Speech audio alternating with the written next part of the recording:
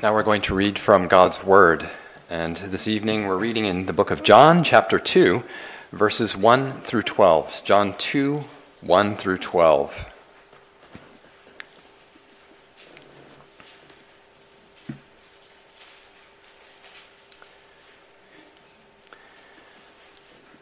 On the third day, there was a wedding in Cana of Galilee, and the mother of Jesus was there.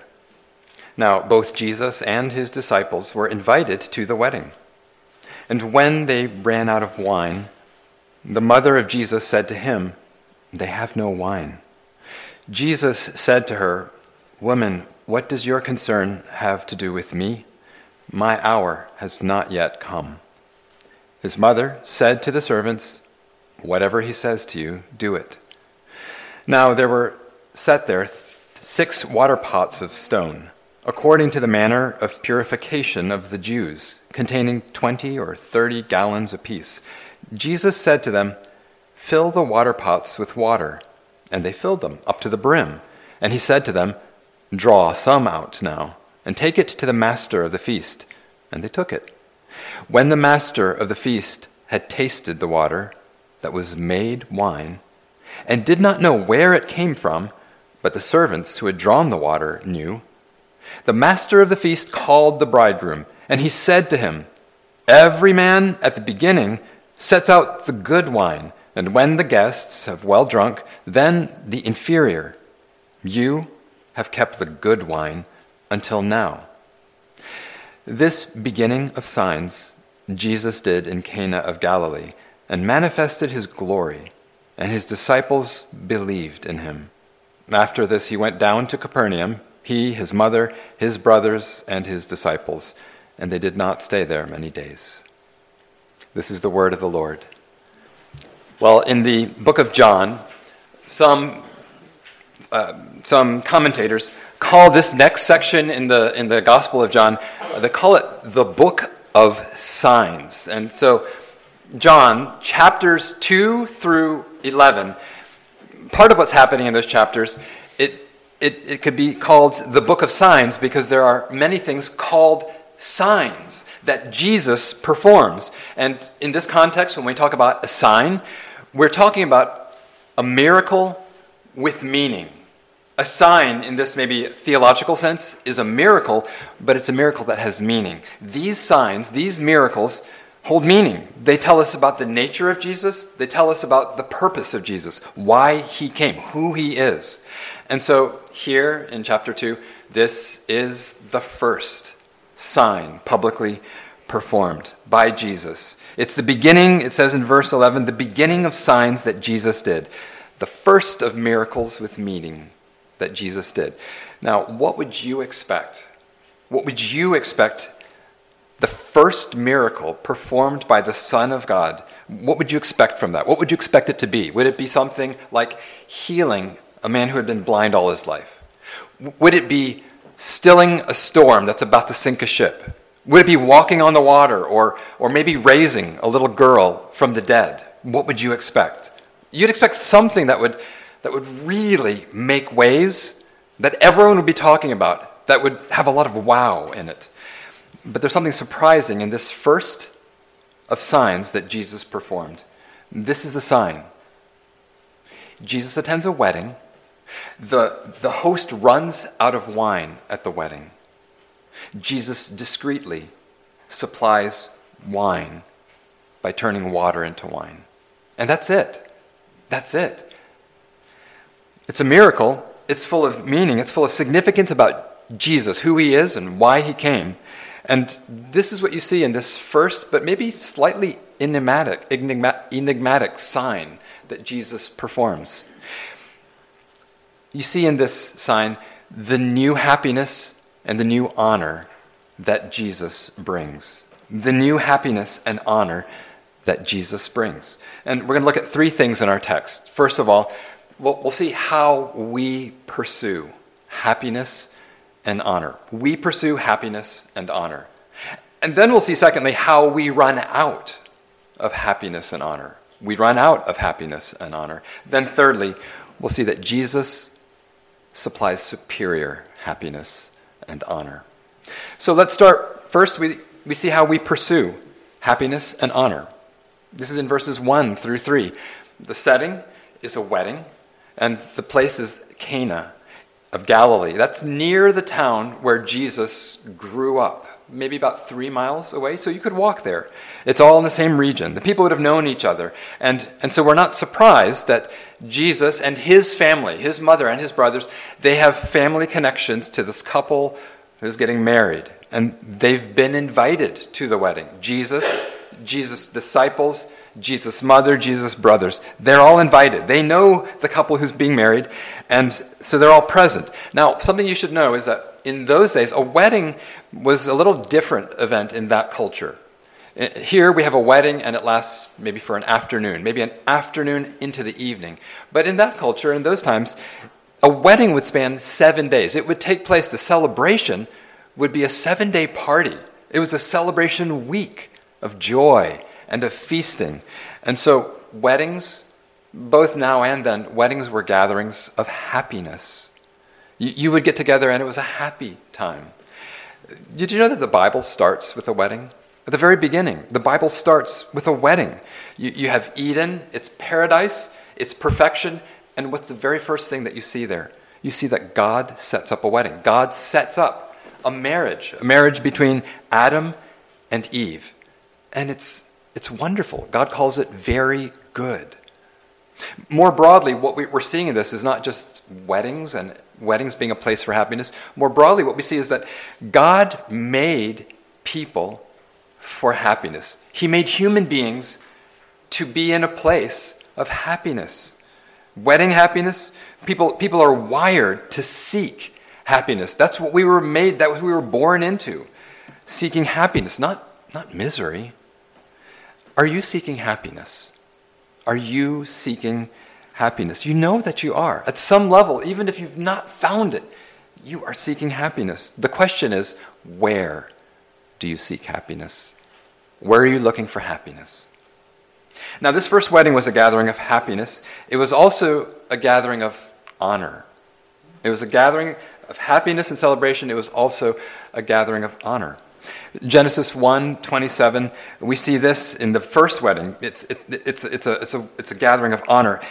Genesis 1:27, so God created man in his own image. In the image of God, he created him. Male and female, he created them. Now, there's no greater honor that a being could have. The first man, the first woman, the first bride and groom, they were made in the image of the being of highest honor. There's in that first wedding, you could almost call it teleological honor. By their constitution, they were honorable beings. It was not only by nature of whose image they were made in, it was also positional honor. There was honor in just their position that they were placed in. Genesis 1:28, God told the first bride, the first groom, have dominion over the fish of the sea, over the birds of the air, and over every living thing that moves on the earth. And so what you see in that is all people were made with the highest honor. Honor in the image that they bear, honor in the position in which God placed them. We sometimes today will call this human dignity. It says, that phrase human dignity says that no matter where you sit, no matter what social class you are a part of, no matter what financial class you're in, high or low, you have dignity. You were made for honor because of what happened at the beginning. And so the question is not just, are you seeking happiness? We all are. The question is also, are you seeking honor? All of us seek honor by nature because we were created honorable being. It's in our nature. It's what we were made for. We were made for honor. And so the question is, where do you seek honor? Where do you seek your honor? Now, at this wedding in Cana in Galilee, you see this search both for happiness and for honor at this wedding.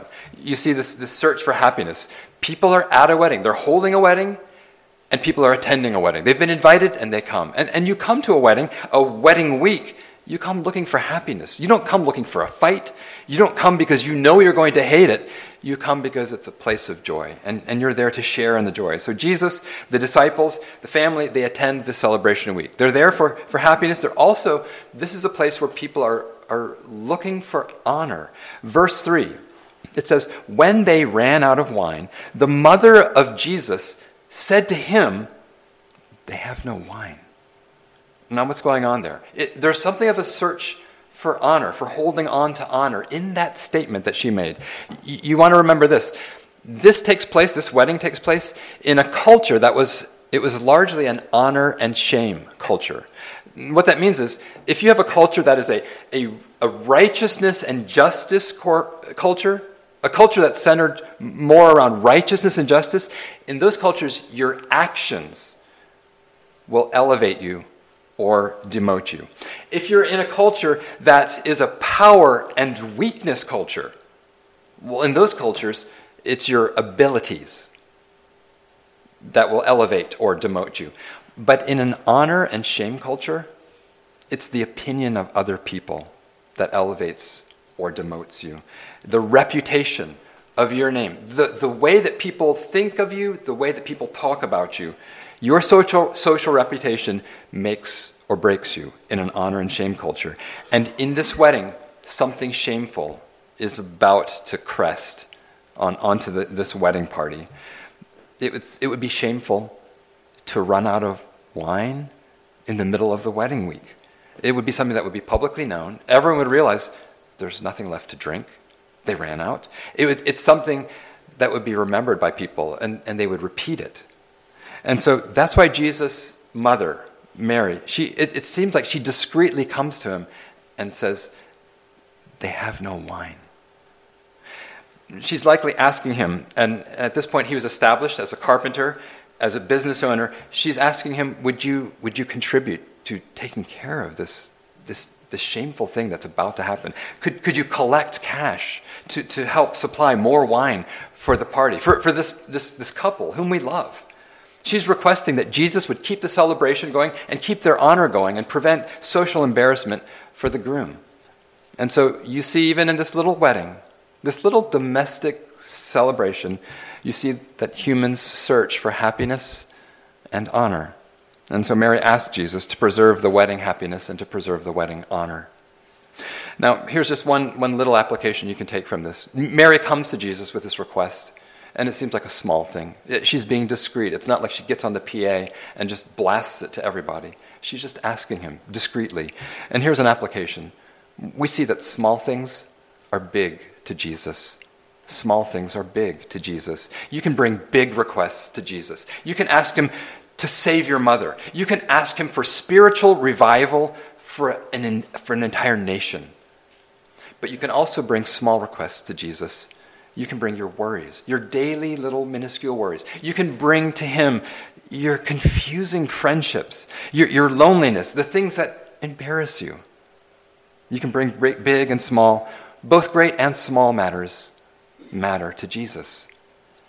Another thing that we see here, and this application is more of a question. It says Jesus was invited to the wedding. Is Jesus invited to your wedding? This couple invited Jesus to the wedding, and so there's something in that. You should bring Jesus into your crisis moments, the giant troubles in life that threaten to sink your ship. But you should also bring Jesus into your personal affairs. Bring Jesus into your marriage. Bring him into the great delights and joys of your life, the deeply personal ones, the most personal ones. That means you should bring Jesus into things like your marriage. You should bring Jesus into your sexuality, into the start of your marriage, into the struggles of your marriage. You should invite Jesus into that. You should bring him into your struggles for mental health. You should bring Jesus into every era. Invite him into it. Nothing is too little, nothing is too personal to involve Jesus. Now, we've looked at how we pursue happiness and honor. Now let's look at how we run out of happiness and honor. Verses 3 through 8, there's this wedding disaster. It's largely a social disaster, an honor crisis, and it's a happiness crisis, because without wine, They have no beverages. There's no fluids for the festivities. People aren't going to keep feasting if they have nothing to drink. It would be like having a birthday party, but you run out of cake before everyone's served. It would be like having a graduation ceremony, but halfway through, you run out of diplomas. This would be an end to the wedding celebration, an end to the wedding happiness. It would also entail a wrecked reputation for the couple. People would be thinking, well, how could they have planned so poorly? It was this public example of bad planning. It was a lack of foresight, or maybe it was because they had a lack of money. There are more reasons, though, that Jesus is troubled by the depletion of the wedding wine. And this is in verses 3 through 5. You'll notice here, it's a little bit subtle, but it's clear in the text. Jesus is troubled at this wedding, at this moment when the request comes from his mother. His response to his mother, it's if you were trying to read the tone in the Times, it's slightly off-putting. He says to her, woman, which it's kind of like calling her ma'am. That's not a problem. But then he says, what do I have to do with you? That is, it's a little bit disrespectful. It at least is putting some distance between him and her. And the reason that he does that is he's establishing that he's independent. He has a greater mission that transcends the bounds of family and the obligations of family. But more than that, there's some distance in his tone and his language because Jesus is troubled. He's troubled at this wedding. Why? How do we know that he's troubled? It's because he is thinking, at this wedding where they've run out of wine, Jesus is thinking about his own wedding. And he's thinking about his own wine at that wedding. You see how he's troubled about his own wedding. He says here that my hour has not yet come. What in the world is he talking about? Well, the hour, especially as you read through the book of John, the hour is very specific. It's a key term in the book of John. The hour is talking about the torture and the trauma of the Christ. That's what the hour is. And he's saying, my hour has not yet come, but it's coming, and it's on his mind. And what Jesus is saying here is, if I start something now, you're asking me to do something. If I start something now, it is going to trigger my death. He knows that it's time for him to start doing public signs. And once that train starts, it will end for him with his torture and his trauma. So he's thinking about his wedding. Now, there's something that's also they're just wonderful in this. Because believer, there is a wedding feast for you that is coming up. The happiness of a heavenly wedding celebration, it's real. It's just as real as this wedding that Jesus attended, and for you, it's a wedding that's coming, and it's not going to be a wedding that lasts just for a day, for a week, but it's going to last for eternity. And so you, believer, are headed towards a wonderful wedding celebration of the Lamb. But Jesus is thinking about this wedding, and here's why he's troubled. He knows. He's just about to start his public ministry. He knows to get to his wedding, Jesus has to go through his death. That's the only way. And so Jesus, we find in this wedding, Jesus was unhappy when everyone around him was happy. He's troubled about his wedding. He's also troubled about the wine that will be at his own wedding. This remark here that maybe as we read through it, you noted, it talks about these stone water pots that were for ceremonial purification. You're kind of thinking, okay, why is that in there? There are, in the Mosaic Law Code, there are about 600 plus specific instructions, specific commands. And these commands in the Judaic Law Code, they are behavior stipulations that if you follow them, they will keep you clean before God. Part of them involve ceremonial washings with water, and that's what's in view. There's no wine at the wedding, but there are these 6 ceremonial stone pots that are meant to hold not wine, they're meant to hold water. And the water is to be used not just because they didn't have pipes with running tap water, they were to be used for ceremonial cleansing. These were fulfillments, requirements to make you acceptable to God. And if you would do them, they would make you acceptable to God and acceptable to the community.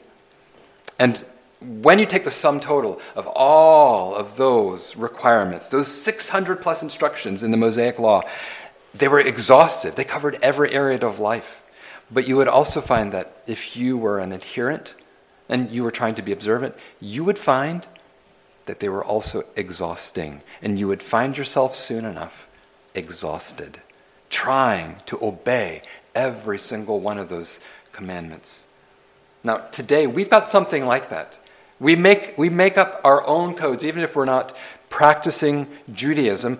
We find different ways to determine our virtue, to determine our honor. Maybe it's in the social cause that you are pursuing, and you will adhere to every tenet and follow every practice needed to support and to push that social cause. It might be your scrupulous religious observance. Maybe for you, it shows up with not just serving, but excessive serving. Maybe for you it shows up not with just pursuit of good spiritual disciplines, but maybe it's an adherence to spiritual disciplines. Maybe it's a rigid adherence to every spiritual discipline you ever hear of. And you find that you're exhausted. You're exhausted. Are you exhausted? Are you just so tired because you realize, I can't do it all? When Mary says, they have no wine, that's you. She's talking about you. You try so hard and you still come up short and you're ashamed about it. This is part of why Jesus is troubled. Verse 7, because he knows that to fill the ceremonial stone water jars with water to bring cleansing and to provide what's needed, verse 9, he's going to turn the water that fills those jars into wine. He knows that is figurative of not water, but of wrath and of his own blood. The Bible, when it talks about wine, wine can sometimes be this fluid of feasting and joy that's generously supplied. But wine in the Bible also speaks of God's wrath. God sees sin, and so the cup of his wrath is portrayed. We, as people, have fallen. We have disobeyed God, and we've robbed God, and we are on the second notice that payment is due to God. The penalty of sin, the wages of sin. What Jesus is seeing here as he sets up to fill these ceremonial jars full of water and then full of wine, what he's seeing is that I am going to have to drink the cup. I am going to have to fully drink the cup of the wrath of God. And later on, as he gets very close to that hour, the hour, his hour, he will even say, my soul is greatly troubled. Let this cup of wrath pass from me. So Jesus here at the wedding, he's seeing the foreshadowing of what he's going to have to drink. He's troubled because Jesus knows the agony that's going to be required of him in order to bring the new wine for our cleansing. And so, at this wedding, running out of wine is emblematic of how we run out of happiness and how we run out of honor. Maybe you are looking for happiness from people, and it really hurts if you're looking for your happiness in people, because what happens when you just don't have friends who really get you? Or what happens when you have those friends but you lose them because they move away? Or if you're looking for honor in something else, somewhere else. You're looking for honor maybe in your spouse. You're looking for honor maybe in your children, and they let you down. They don't turn out to be the model children that you were hoping for and that you put so much effort and expectation into. Or maybe you look for it, but then they bring shame. They do something that brings shame on the family name. And so you're robbed of the honor from your spouse, from your children.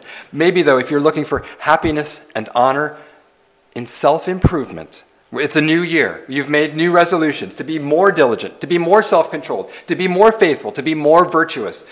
That's all fine. But if you're looking for your honor and your happiness in that, and by February, you're tapped out, you've run out, and you're exhausted, you have no wine.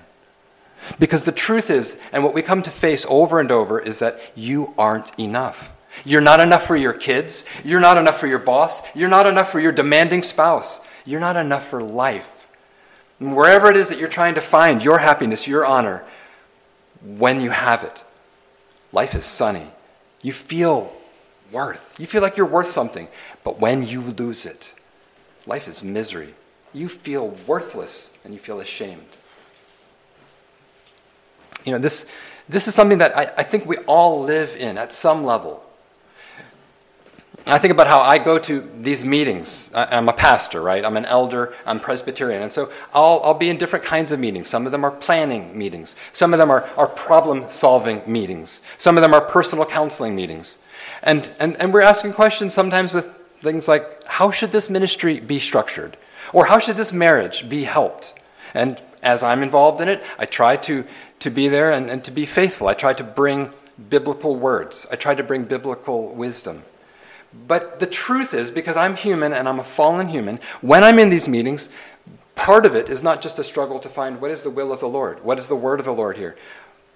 But there's also a struggle in me to not be seeking my own honor and my own reputation, in my own ability to be an effective part of these meetings, to be the pastor or to be the presbyter who is effective. And so sometimes, I can see that that's actually going on in my heart, that I'm actually not only trying to help, but I'm also seeking my own reputation. When I receive a slight, I receive an insult or a hurtful comment. I'm in a group, and I may be asking a question to the group, and I'll say something like, okay, now, guys, I have this question. Now, I know I'm out of touch with plenty of things. And then they interrupt me, and two of them say, yeah, you are out of touch. I'm like, what, guys, this is not... And my ego is slightly wounded. Where does my heart go? Where does my heart go when I hear that the evaluation of the group, my honor in the group is rising? I'm rising in the esteem of others. Where does my heart go with that? Where does my heart go when I hear things, when I hear how people are talking about me negatively, and I realize I'm sinking in the esteem of the group? I'm just an average guy. Or I'm a person that maybe brings some help, but boy, I bring a lot of baggage too. When I am seeking my honor and my reputation, I'm always going to run out. I'm going to always be called out. Or if I'm rising and I've got the praise of men and everyone thinks well of me, I'll find that I've become arrogant or I'm very brittle and I can't take criticism. That's how some of these things can come up in just my regular work, our regular work. We're seeking happiness and honor. We run out of happiness and honor, but what we see, and this is our third point, Jesus supplies superior happiness and honor. What is it that will keep us turning away? What will turn us away from looking for happiness, looking for honor, the kind of happiness and the kind of honor that leaves us empty, that leaves us exhausted? This is what it will be.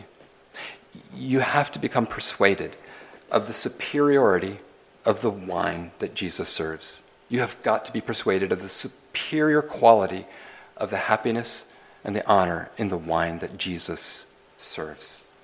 Jesus is calling you to a better wedding. Jesus is serving you a better wine. Now, long ago in the Garden of Eden, we lost happiness. We lost our happiness and we lost our honor. We sinned in Adam. And our sin brought despair and it brought dishonor to us.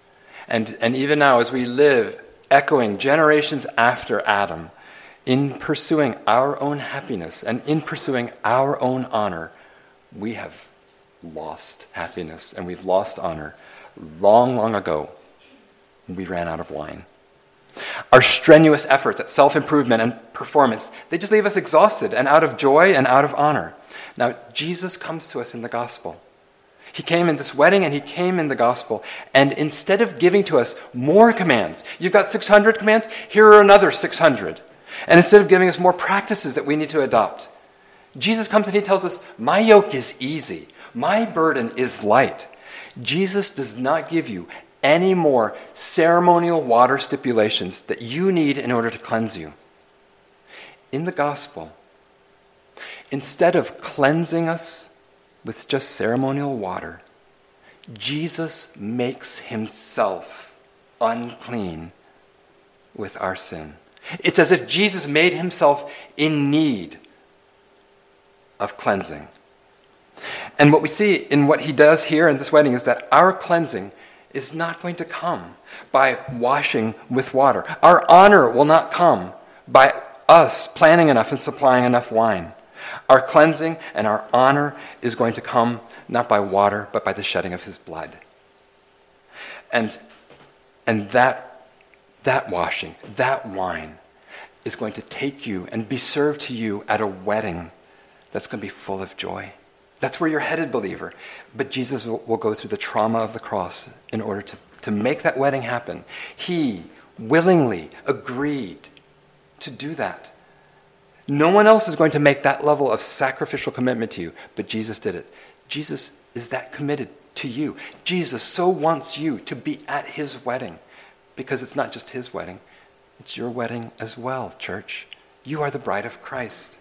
And those who receive and believe on Jesus, you're headed not to a week-long wedding celebration on earth. Jesus is preparing for you an unending wedding feast of the Lamb. It's your wedding.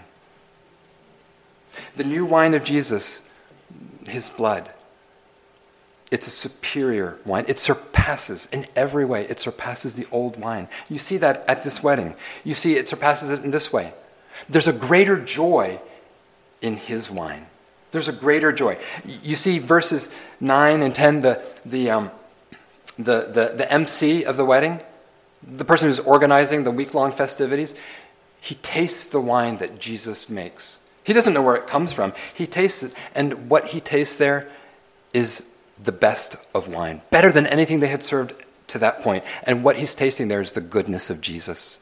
In the wine that Jesus tastes, it's better, it's superior, because it's the goodness of Jesus. He says, the man who tastes the wine says, you have saved the best wine for last.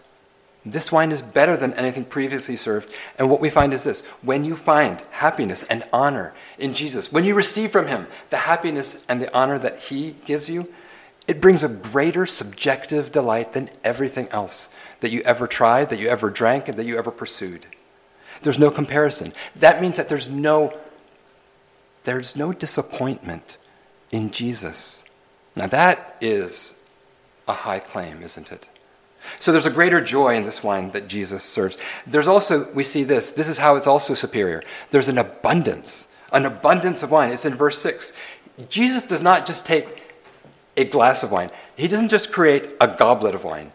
Jesus provides 150 gallons of wine. Do you know how much wine that is? Do you know how expensive that would be? This is what it's telling us. If you have Jesus, you will not run out. You will find that your growing experience in having Jesus is that God is generous. God is not stingy. I have something that I need. I have something that I'm lacking. Jesus will supply it, and he'll be generous. He'll be abundant with it. And it's not just towards you personally. You find that he has wine for everyone. You can invite others to drink of this new wine. The kingdom of Jesus, it holds many, not few. There's no lack of wine in Jesus' kingdom. There is room for more. So there's an abundance in the wine, and we also see this in the wine that Jesus serves. There's greater honor in that wine. Greater honor.